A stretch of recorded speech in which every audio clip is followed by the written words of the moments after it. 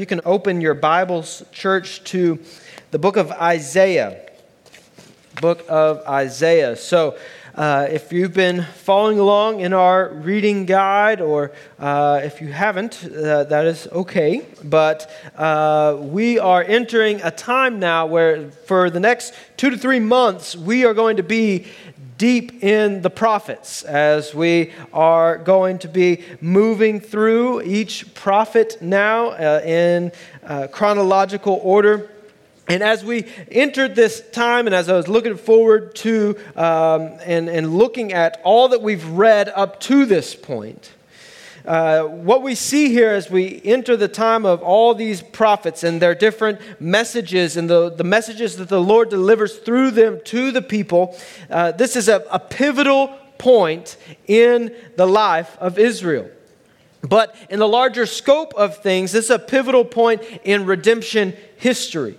As we've seen time and again, this repetitious rebellion of God's people, and it's really reaching its boiling point here in the age of the prophets. And in the messages of the prophets, we see God's anger and His judgment coming against the sin, but also a revealing of what His plan is and how this sin and rebellion of His people will not thwart what He has set out to do. The message of the prophets is not just repent and return to God's law, which it most certainly is, but it's that God is preparing the way for something new, which He has been planning from the beginning. And what will be important for us to note is God's gracious action both in history and in speaking through the prophets to capture the hearts of His people, to focus their attention in the midst of incredibly difficult circumstances in the exile and the sufferings therein.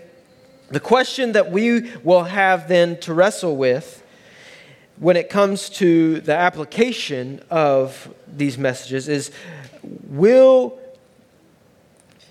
and how do we as His church need to heed and adhere to these same words on the other side of the cross? You see, the prophets give us a definitive and unvarnished look at what God is doing and has been doing throughout salvation history. So when we read the prophets, it's like slowly opening a gift. Right? So as we slowly open each fold in the wrapping, it's revealing more and more of what is to come. It's revealing more and more of what that gift is that has been planned providentially from the beginning. So, while also giving us an even greater and more glorious view of our Creator. And so my prayer is that this morning, we as His church at Southside will be motivated to live a life of worship in submission to God's grace displayed in the cross of Christ.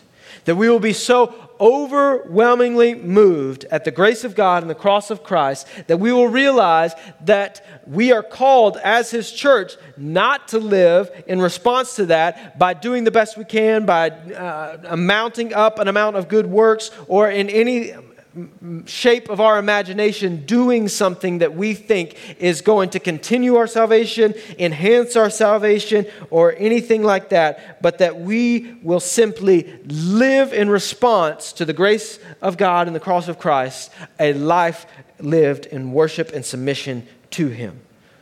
So I'll encourage you, church, to go ahead and stand once again in honor of the reading of God's Word as we read from Isaiah chapter 1, verses 1 through 11 will be our text for this morning. The vision of Isaiah, the son of Amos, which he saw concerning Judah and Jerusalem in the days of Uzziah, Jotham, Ahaz, and Hezekiah, kings of Judah. Hear, O heavens, and give ear, O earth, for the Lord has spoken. Children have I reared and brought up, but they have rebelled against me. The ox knows its owner, and the donkey its master's crib, but Israel does not know. My people do not understand. Ah, sinful nation, a people laden with iniquity, offspring of evildoers, children who deal corruptly. They have forsaken the Lord. They have despised the Holy One of Israel. They are utterly estranged. Why will you still be struck down? Why will you continue to rebel? The whole head is sick, and the whole heart faint. From the sole of the foot even to the head, there is no soundness in it, but bruises and sores and raw wounds. They are not pressed out or bound up or softened with oil. Your country lies desolate. Your cities are burned with fire. In your very presence, foreigners devour your land. It is desolate, as overthrown by foreigners.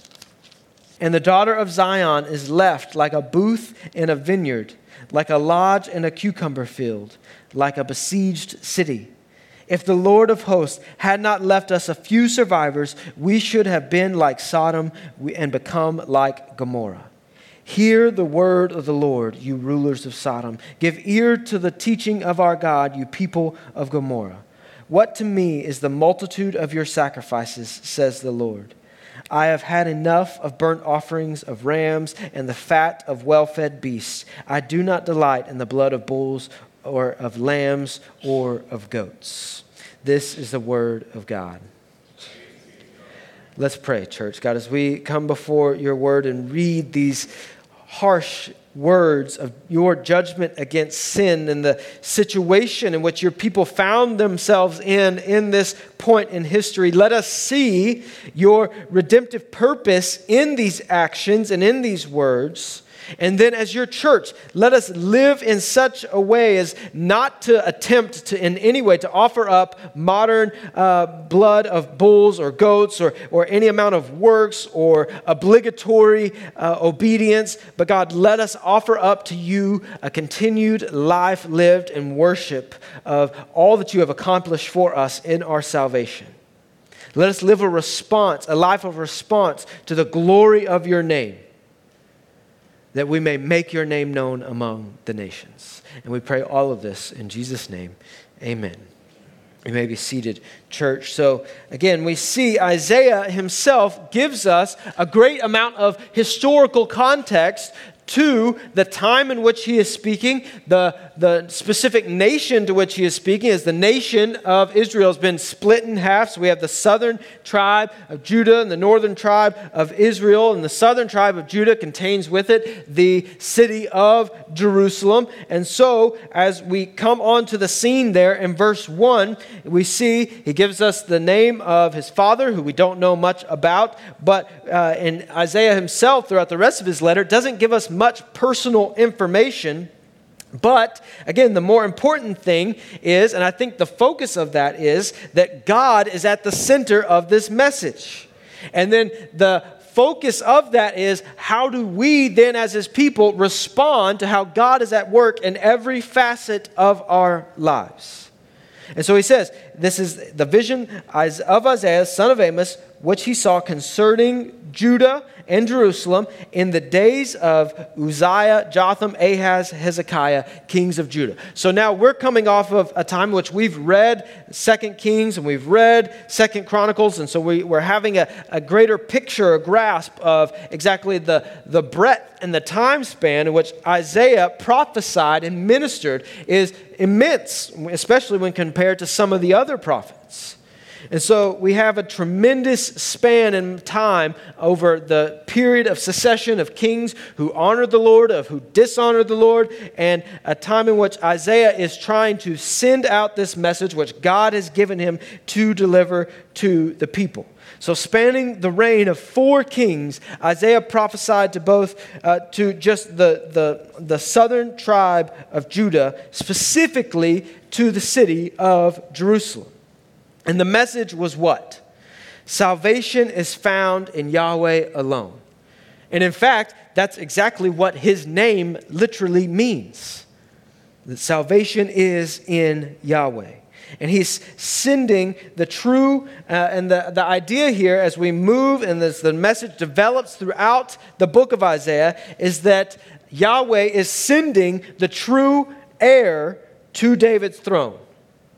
And that this is his working, and this is what his people need to be looking forward to, and that in this, he's doing something different.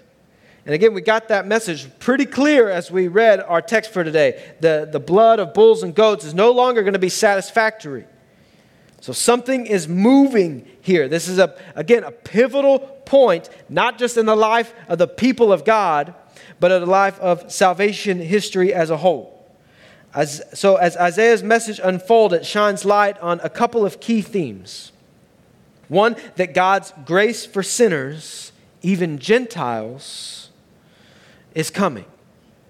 That there is a tremendous abundance of grace which God is showing in this moment. And we're going to get to more of that in a little bit. But as the message unfolds, it unfolds that it's not just for those who are currently the covenant people of God, but His grace is coming to the Gentiles as well.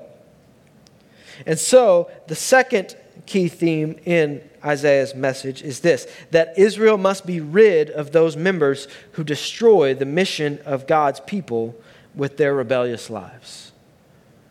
And so he's doing something clearly radical in the life of his people here that is going to shape and is making way for what he is doing for his covenant people as a whole, which we now come to know as his church. So, pick back up in verse 2, in which we begin the message itself. Hear, O heavens, give ear, O earth, for the Lord has spoken. Children have I reared and brought up, but they have rebelled against me. The ox knows its owner, and the donkey its master's crib, but Israel does not know. My people do not understand. So, in this, Isaiah's message begins with a call to creation, all creation, to hear God's case against His own people. So you can see when you're reading the prophets, it's essential that you follow the punctuation here, because it can kind of become confusing sometimes reading the prophets, because we move from the prophet's words to God's words to the prophet's words. And so if you're not paying careful attention to the quotation marks and the announcements and the different pronouncements and things like that, you can kind of like, okay, who's speaking here, right? And so you begin here in verse 2, Isaiah is the one who says, "Hear, O heavens, give ear, O earth, for the Lord has spoken." So this message that he wants the people of Israel to hear for sure, but he's saying this message is for all to understand and know. So heavens, listen up. All earth, give ear, for the Lord has spoken. So he's saying, I've brought up. So then we enter into the quotation there of God's words. This is God's declaration. Children have I reared and brought up, but they have rebelled against me. So I've brought them up. So this is calling into account the history that we have read up until this point of the people, of the chronological, consistent showing of faithfulness and goodness and graciousness to His people, to give the promise to Abraham, and then to provide Moses to draw the people out of slavery, and then to provide His law to the people that they may know Him better and walk closer with Him. So that's not just merely like I've raised them up, but in saying I reared them and brought them up is calling into remembrance all that the Lord has done to this point to make them a people, to make them a nation for Himself. And He's saying, I've reared them up and brought them up, but they have rebelled against me. So again, we're seeing this continued theme. It's just reminding us and reaffirming to us all that we've seen to this point is that God has graciously shown Himself faithful, and the people have continuously shown themselves unfaithful. But God has continued time and again to show Himself.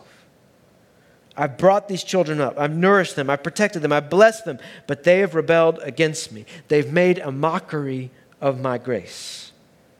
And so he uses this analogy here, God does, in verse 3, that an ox knows its owner. So even an ox knows who his owner is and obeys and appreciates the loving care that the owner shows to feed him and nurture him. A donkey knows exactly where its master has made for him to sleep. And he goes there and he finds care and shelter where his master has set up for him.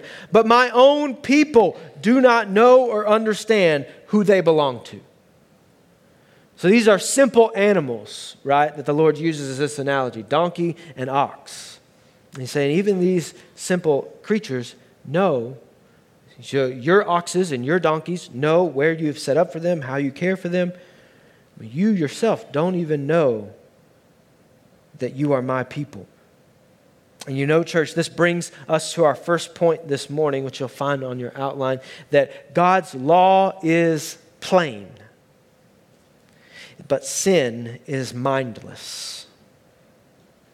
See, sin and rebellion against God's laws and ways is like brain candy, right? You'll often hear this referred to as the scroll. Right? It's meaningless, it's pointless, but you'll just find yourself just scrolling through the monotony that we'll find on our phones. Why? Just because it's easy. It's what we default to. It can, rather than sitting there, have to sit there in silent thought or commit thought to something, the task that we need to do at hand, our brains have been rewired to just default to what is easy. So that I can just be constantly entertained, but never consuming anything of value. See, sin is like that. We can mindlessly find ourselves in the monotony of sin. It tastes good, it's quick, it feels natural, but has zero nutritional value. That's what I mean by it's brain candy, right? Over and over again throughout the storyline of Scripture, we see the repeated theme that God's word is not too lofty for us to understand. It is not too far beyond us to comprehend. It is not so high that we have to send someone to come get it for us. It's not too low that we can say, who will go to Sheol to retrieve it for us, but that He has placed it on our minds, on our hearts, and in our mouths. But we as humans would rather take the mindless path of sin than the plain and well-lit path of truth. We read this in Romans chapter 2. This is Paul's plea as he's communicating to the church at Rome that this is the state of the human heart. This is the human condition. Romans chapter 2, verse 14. For when Gentiles who do not have the law by nature do what the law requires, they are a law to themselves, even though they do not know or have the law. So what Paul is saying there is even the Gentiles display in their actions that they know God's law. The very fact that we can look at something and people in the secular world can look at something and say, that's not right. That we have a sense of judgment, of morality, is proof of itself that God's law is written on our hearts. Because then if you come back to that, and even the secular person, and you ask the secular person, not right by what standard? The only thing that they can fall back to is the standard which man has set, the judicial system. But what says that is right? And that's where we find a culture that is consistently changing what right is, because it's at the whims of the human heart. And so that's what Paul is communicating there in Romans chapter 2, is that the Gentiles display that the law of God is written on their hearts. And it continues in verse 15, they show that the work of the law is written on their hearts while their conscience also bears witness, and their conflicting thoughts accuse or even excuse them. Church, don't allow yourself to mindlessly wander off into a cycle of rebellion. Mindlessness will leave you in a mindless place of misery. The mindless path will have you living in fear instead of confidence in the goodness of God and His plan. The mindless path will have you thinking your way is the only way, instead of trusting those who God has graciously given to lovingly hold you accountable. Don't follow what is mindless. Follow what is plainly made clear by God's word. So as the law of God is written on our hearts, we are all accountable to the law, but we don't understand what that means unless we know it through the means which God has given for us to know it, and that's his word. And that's what we see. We continue reading in verse 4. So again, we're paying attention to the punctuation here. So the quotation marks have ended. Isaiah has communicated what the Lord has spoken. And now we're about to essentially get Isaiah's exegesis of God's words, right? Verse 4, sinful nation, a people laden with iniquity, offspring of evildoers, children who deal corruptly. They have forsaken the Lord. They have despised the Holy One of Israel. They are utterly estranged. So he doesn't hold anything back in his message. He doesn't kind of softly work them into like an understanding of what God has said. He goes straight to the point. This verse promptly depicts the heart of Isaiah for his own people as the people of God. And the key to seeing this lies in one word. And it's that first two-letter word there at the beginning of verse 4. So this is not just a throwaway cry of frustration, but rather this is a cry of indignation. Upon hearing and delivering this message from God, Isaiah reciprocates the heartbreak of God for the sinfulness of his children. Now, this is where I want us to see that God is righteously indignant against sin. This is a repeated theme throughout the prophets. That God is righteously indignant against sin. These two things we must understand in order for us to know where we stand with God. That God is righteously indignant against sin, and we have all mindlessly estranged ourselves from God. That's how Isaiah describes the position of his own people.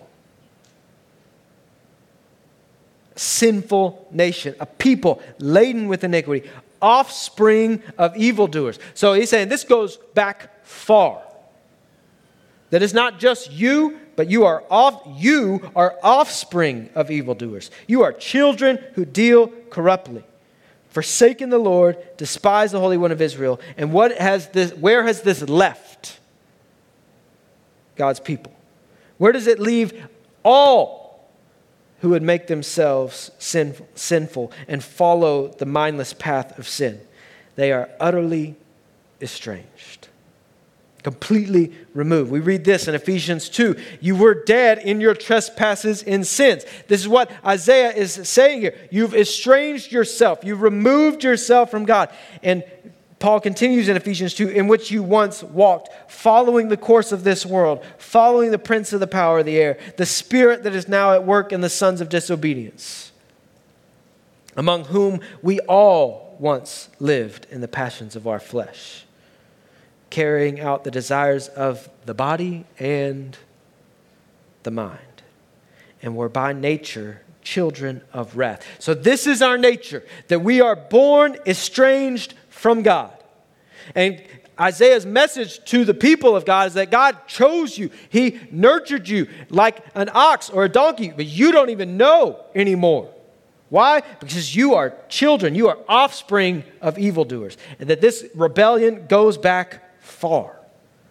And so you've been born now utterly estranged. Now, when you read that word there, these declarations, don't just pass off this idea of sinful nation, a people laden with iniquity, offspring, children. These are all words which are meant to elicit and call back to God's working in the people from Genesis chapter 17 when he issues the promise to Abraham. The Lord's choosing of Israel all the way back to Abraham was that they were to be a righteous nation. We read this in Genesis 18. Seeing that Abraham shall surely become a great and mighty nation, and all the nations of the earth shall be blessed in him. This is God speaking to the angels just before they go to strike down Sodom and Gomorrah, which Isaiah also references here in just a little bit. So there's a clear connection there. For I have chosen him that he may command his children and his household after him to keep the way of the Lord by doing righteousness and justice, so that the Lord may bring to Abraham what he has promised him. So this was it. They were to be a righteous nation. And now they're described as what? A sinful nation. Then we go even further. You go to Exodus and the call of Moses, or just prior to that. Exodus chapter 2, God saw the people of Israel and God knew. And he goes to Moses and he tells him that he wants him to go and rescue his people. So they were to be a righteous nation, God's people. And now they're a sinful nation, and not God's people, but a people laden with iniquity who have estranged themselves. Exodus chapter 3, when the Lord is talking to Moses, he says, "Come, I will send you to Pharaoh that you may bring my people, the children of Israel, out of Egypt." And now they're children who deal corruptly, offspring of evildoers. So these aren't just titles or terms which Isaiah is using interchangeably for no reason, but he's wanting them to remember all that God has accomplished to bring them to this point, and now what they have done by following their ways and their desires. And this continues as we pick back up in verse 5. Why will you still be struck down? So these are rhetorical questions. That you're going to continue to be struck down. You've seen judgment against your sin, so why would you continue to be struck down? Why will you continue to rebel? And then Isaiah answers why. The whole head is sick, and the whole heart faint. From the sole of the foot even to the head, there is no soundness in it. So he's unequivocal in his addressing the issue of just how pervasive the sinfulness of the people is. From head to toe, toe to head, heart and in the heart and the head, both completely sick. And there we also have references to healing. Bruises and sores and raw wounds, Isaiah says. They are not pressed or bound up or softened with oil. So they've not even been treated, these wounds of sinfulness which the people are bearing. So they are willingly walking about having these open, festering wounds of sin. So there's no healing going on. There's no reacting to their own sinfulness. These things have not been addressed. They are festering wounds which are killing the people. And this is exactly what Isaiah wants the people to hear in God's address. This is, again, Isaiah's exegesis of God's word to the people. And I'm convicted of this truth, which is the next point in your outline. We must confront sin with truth and love. That's what Isaiah is doing here. Because here's the thing. The mistake that far too many people make is they forsake truth in the name of love. The problem is, if it's not rooted in truth, it cannot be truly loving. And I'll borrow an analogy I've heard many times before. I don't remember the originator of it, or I would give credit, but just know it's not original to me. But it's as if our loved ones, the people around us, the people in our community, we are watching them walking along a train track with noise-canceling headphones on. And we're a ways back, so we have a different perspective, and they're just simply walking along the track. And then we see and we can hear and we know that a train is coming because someone's already taken us off the track. And that train is barreling down the tracks, and they have no idea. And so the loving thing to do is to say, you keep going, you keep walking your own path, you keep doing your own thing, right? The Lord is accepting of that. The Lord, He knows your heart. Or is the loving thing to do to wave our arms and yell at the top of our lungs to try to get their attention and do whatever we can to say, you're about to die? To say the path you are following, you need to get off of it quickly. And this is the gospel. There's a say that sin leads to death. And what God has called sin, we must avoid. And Isaiah is telling the people, your raw wounds are open. And he continues this analogy, he continues this just truthful and honest and real breakdown of the situation that the people find themselves in. Pick back up in verse 7. Your country, it lies desolate. So have you no pride? Look at where you've brought yourself because of your own sin. Your cities are burned with fire. Why? Because we've read in Kings and Chronicles that the Lord was rounding up the surrounding nations to come in judgment against his people. In your very presence, foreigners devour your land. It's desolate as overthrown by foreigners. And the daughter of Zion is left like a booth in a vineyard, like a lodge in a cucumber field, like a besieged city. Standing alone, desolate, nothing. And then we get verse 9. In verse 9, we begin to see Isaiah wanting the people to understand God's grace in this. Because you might be saying to yourself, okay, where's the hope at some point, right? And what Isaiah said. Well, here's where we start to see. And he begins to shine the light of what God is doing here. Verse 9. If the Lord of hosts had not left us a few survivors, we should have been like Sodom and become like Gomorrah. And here is where we begin to see this theme, which develops throughout the rest of the book of Isaiah, that the fact that the people are even able to hear this message of judgment against sin is itself an act of God's grace. So consider this overwhelming truth that God here and throughout his word speaks that his people may know him and respond accordingly. He has spoken. And so even in his message of judgment against sin, God is showing grace that he would say anything, that he would alert them to their sinfulness, is itself grace. God speaks and acts that his people may know him and respond accordingly. The overwhelming grace of God to reveal himself and reveal our sin. This is where we need to know this. And that's what Isaiah wants the people to understand here, and we need to understand it continuously. Let us never forget it. The next point on your outline, salvation belongs to the Lord. God is the one who saves. God's action and God's action alone is what has preserved his people to even stand before his judgment in this moment. So church, let us never grow tired or shrink from this truth, that salvation belongs to the Lord. Were it not for the providential working of God in Christ, we should have been like Sodom and become like Gomorrah.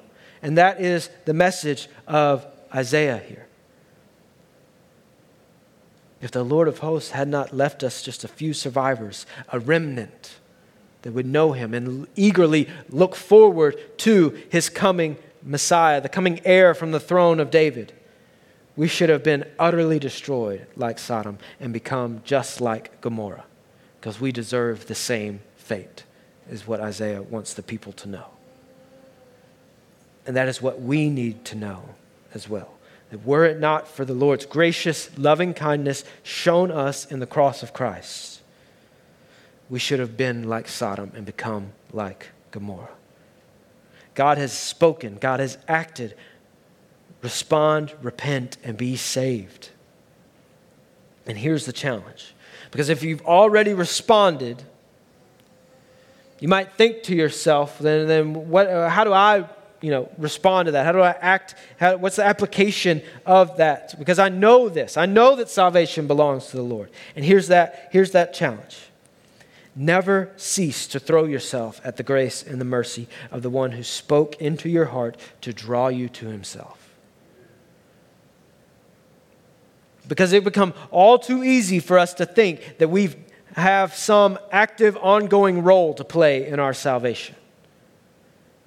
And Isaiah speaks to this tendency Because this is what the people of Israel began to look. Hear the word of the Lord, you rulers of Sodom.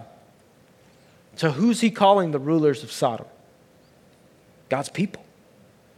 So they're like, he wants to be unequivocal here. Like, you don't get to stand off and say that you're not like this. You are just like the rulers of Sodom. Give ear to the teaching of our God, you people of Gomorrah. What to me is the multitude of your sacrifices? So here we have the quotation marks again, right? So that was Isaiah's message, and now the Lord speaking here again. What to me is the multitude of your sacrifices, says the Lord.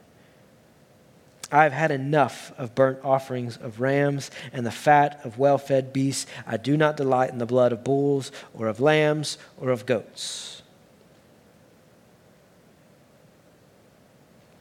God does not desire obligatory, repetitious acts, but rather a heart that has been pierced by the truth, by the Spirit of truth through the Word.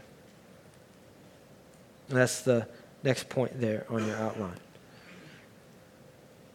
The message here is that I've had enough of broken, sinful hearts who are continuously, unrepentantly rebellious, coming into my sanctuary and presenting a bull or a goat and thinking that they're good. Like, that's it.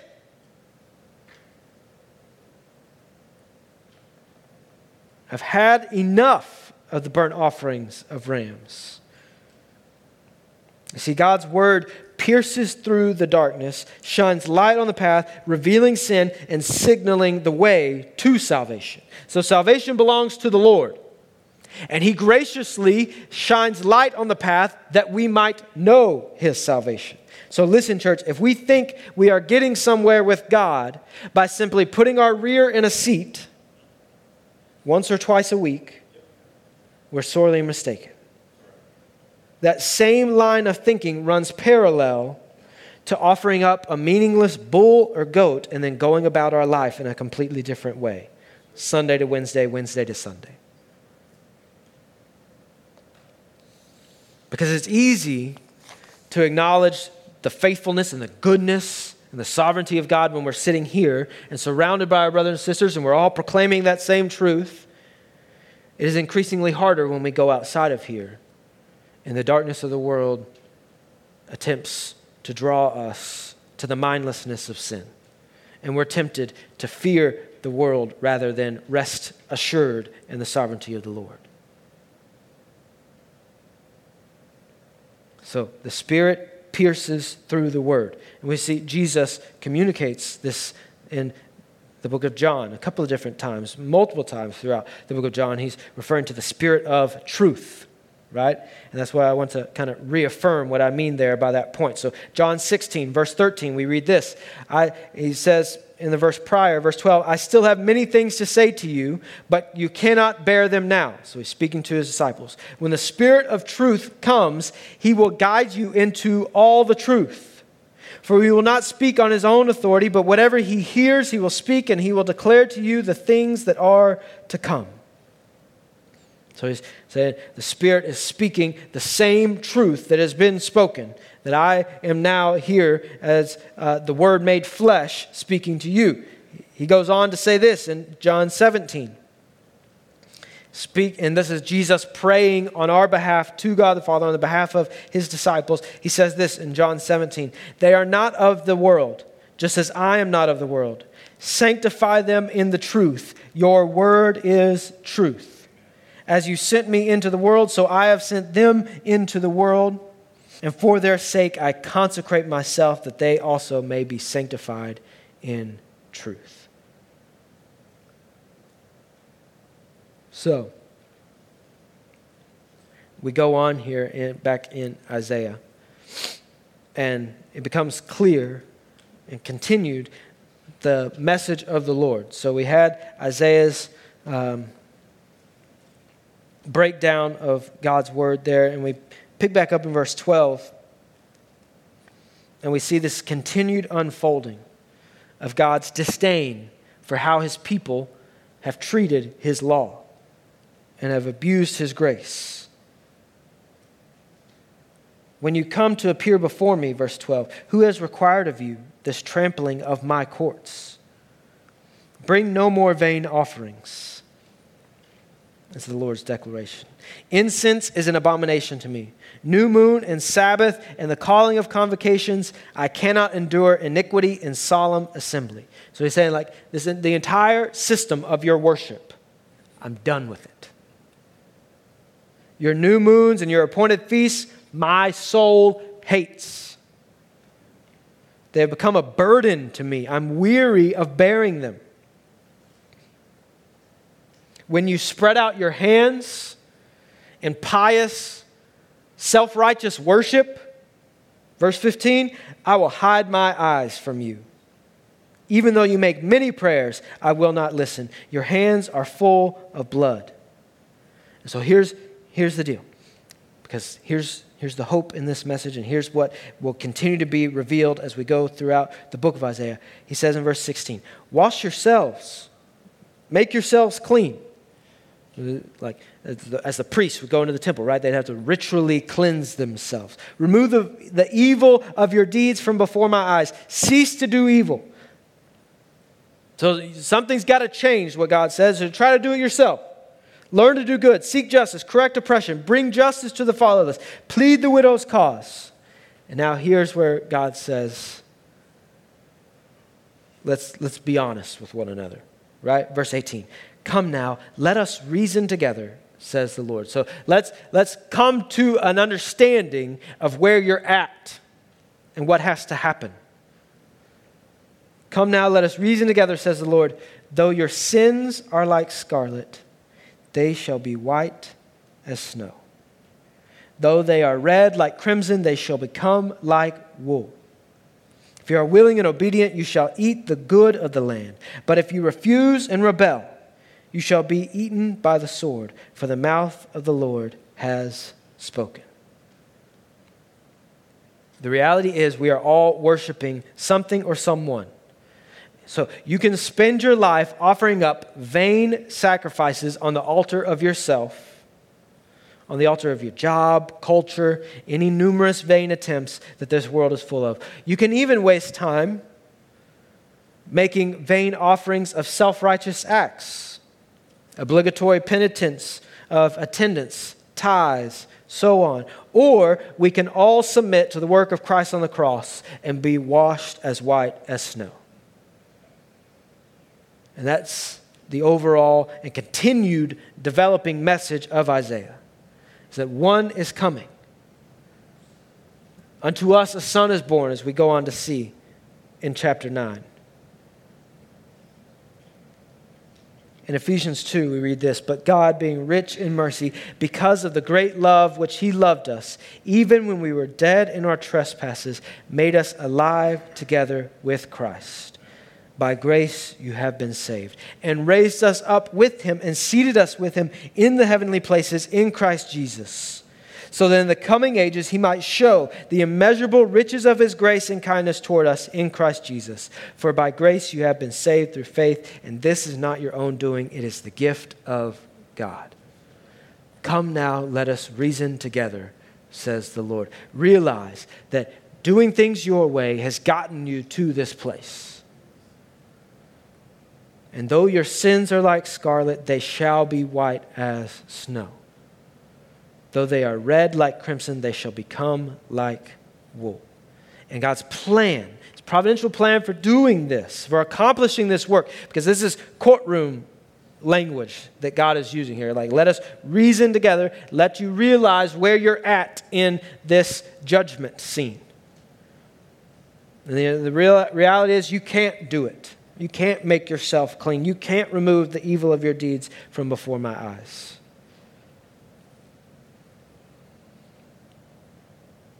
So God has made possible a way for all those who are wandering in mindless sin. The problem is all humanity will continually choose the mindlessness of sin over the well-lit path of truth of God's word. Were it not for him drawing us to himself and washing us white by the work of Christ on the cross. And so here's the challenge. Either submit or continue the path that we see warning, that Isaiah is warning the people of. So either we submit to the work of Christ on the cross, or we continue to mindlessly try to do any number of works and acts, or we continue to worship ourselves. But it's only through submitting to the work of Christ on the cross, and the response to that then is to live a life of worship and praise and glorifying the one who has made that possible. Let's pray. God, we love you. Pray, God, now as we consider these truths,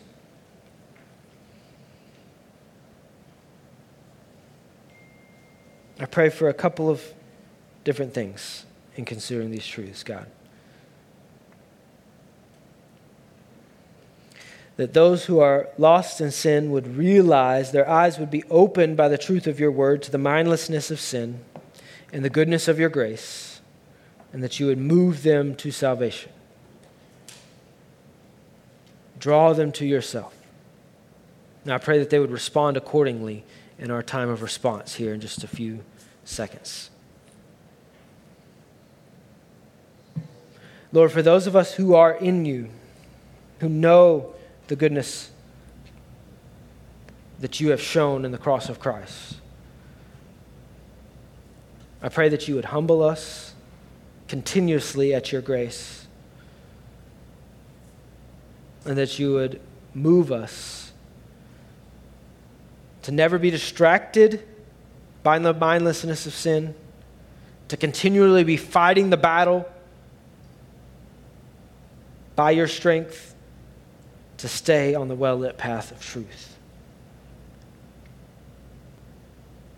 to submit to the grace shown us in the cross, and to live a life of worship in response to it. I pray all of this in Jesus' name. Amen.